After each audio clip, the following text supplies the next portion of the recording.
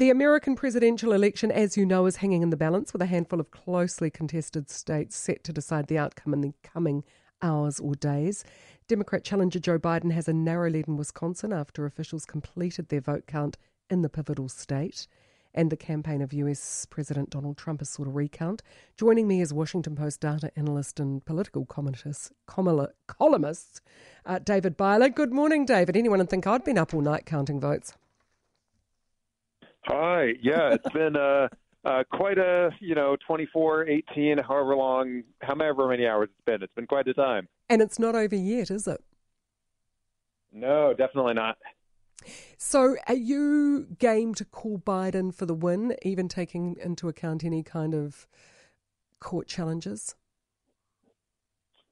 Right. So there are no sort of official race calls of who's going to win the election for president yet from major outlets in the U.S. There's good reasons for Biden supporters to be cautiously optimistic coming out of Wisconsin, coming out of Michigan and Pennsylvania, and some of the votes that are still expected to be counted in other states as well. There's some reason for cautious optimism there, but, we're still just riding this roller coaster of ballot counting here. How are the ballots counted? Because we've had a couple of callers who were wondering, are there scrutineers there, court-appointed independent scrutineers, when they're doing the early vote counting? Because that was something that Donald Trump put flags up over in the lead up to the election. Right. So what's probably confusing about American election systems is that every single state gets to administer its own election. So every state gets to decide, do we send people mail ballots? Do we let them vote early in person? Is it just, mostly election day, that sort of thing? And they also get to decide their different security measures. And so there's sort of a line between having the appropriate amount of, checks and scrutiny and things like that on the election results, and having somebody in there who's trying to unduly influence voters or who is trying to affect the process in some significant way. So every state has their own sort of different balance of these laws and what's allowed and what's not allowed. And that's part of the reason you get such a sort of messy answer when you ask about American politics, is because it's different with every state. Right. Now, yeah, already, even in New Zealand, you've got people saying, there's conspiracists afoot who are manipulating the election. Are those whispers becoming noisier in the US?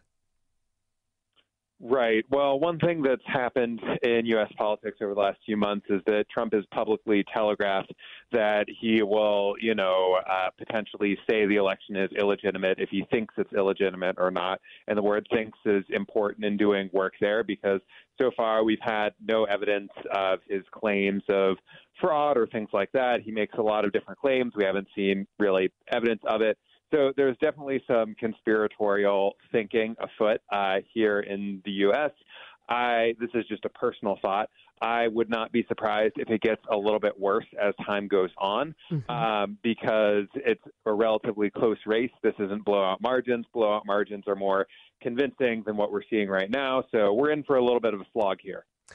I was saying earlier, too, that if Biden does become the 46th president of the United States, he can't afford to ignore that large block of Trump voters who come from all cross sections of the community. They're not the one-dimensional mouth breathers that commentators would have us believe.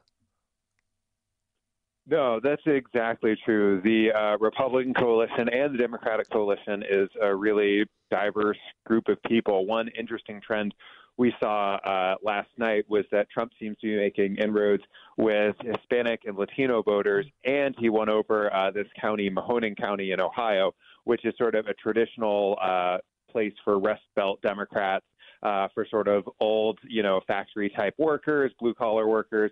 And so a lot of the people that Trump has are people that Democrats have said explicitly, hey, we want you. We think that your, vote is something that would mesh well in our coalition, but Trump has them instead. So it's really important, I think, for both sides to be very serious about what it is that is appealing about the other side.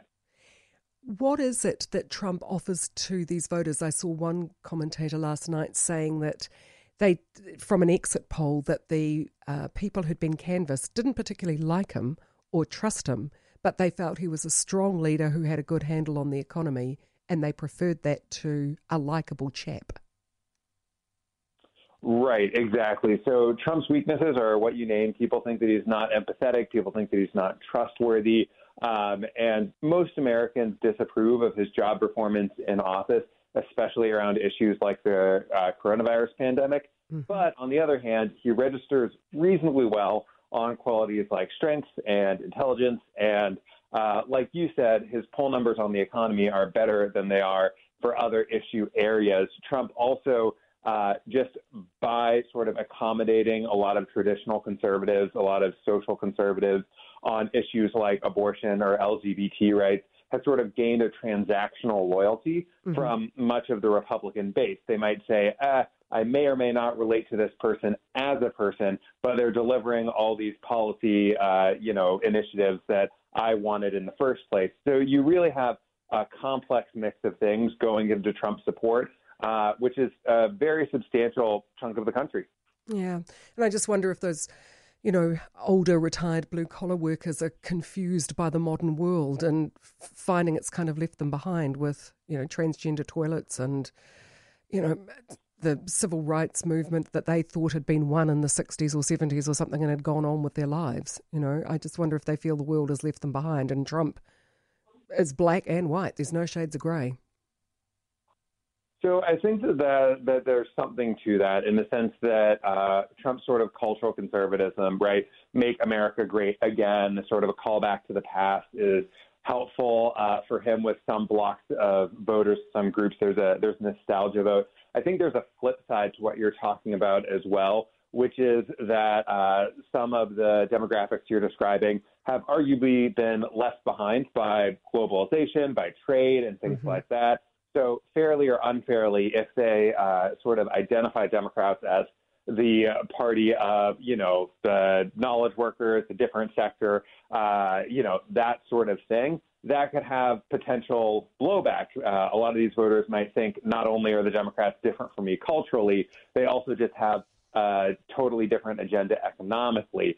So, whatever the merits are on policy, people disagree, but that's another way of sort of processing the differences. And just funny, because I've taken up a lot of your time, and I do appreciate it because I know how busy you must be, but do you think Joe Biden can last the course if he does become president? I mean, his "we're all doing very well" speech last night was not a convincing display of strength and oratory.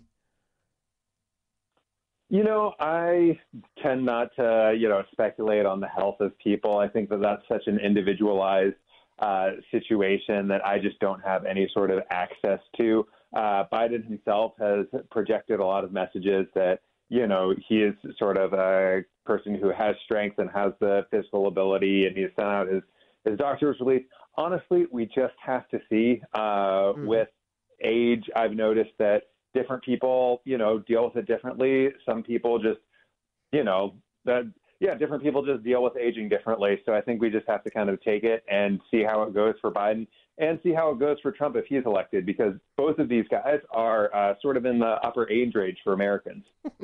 I nominate you for the diplomatic corps. Thank you very much, David Byler. Thank you very much for your time. That is David Byler, Washington Post data analyst and political columnist. There we go, managed to get it out this time. News Talk ZB, it's 9:45.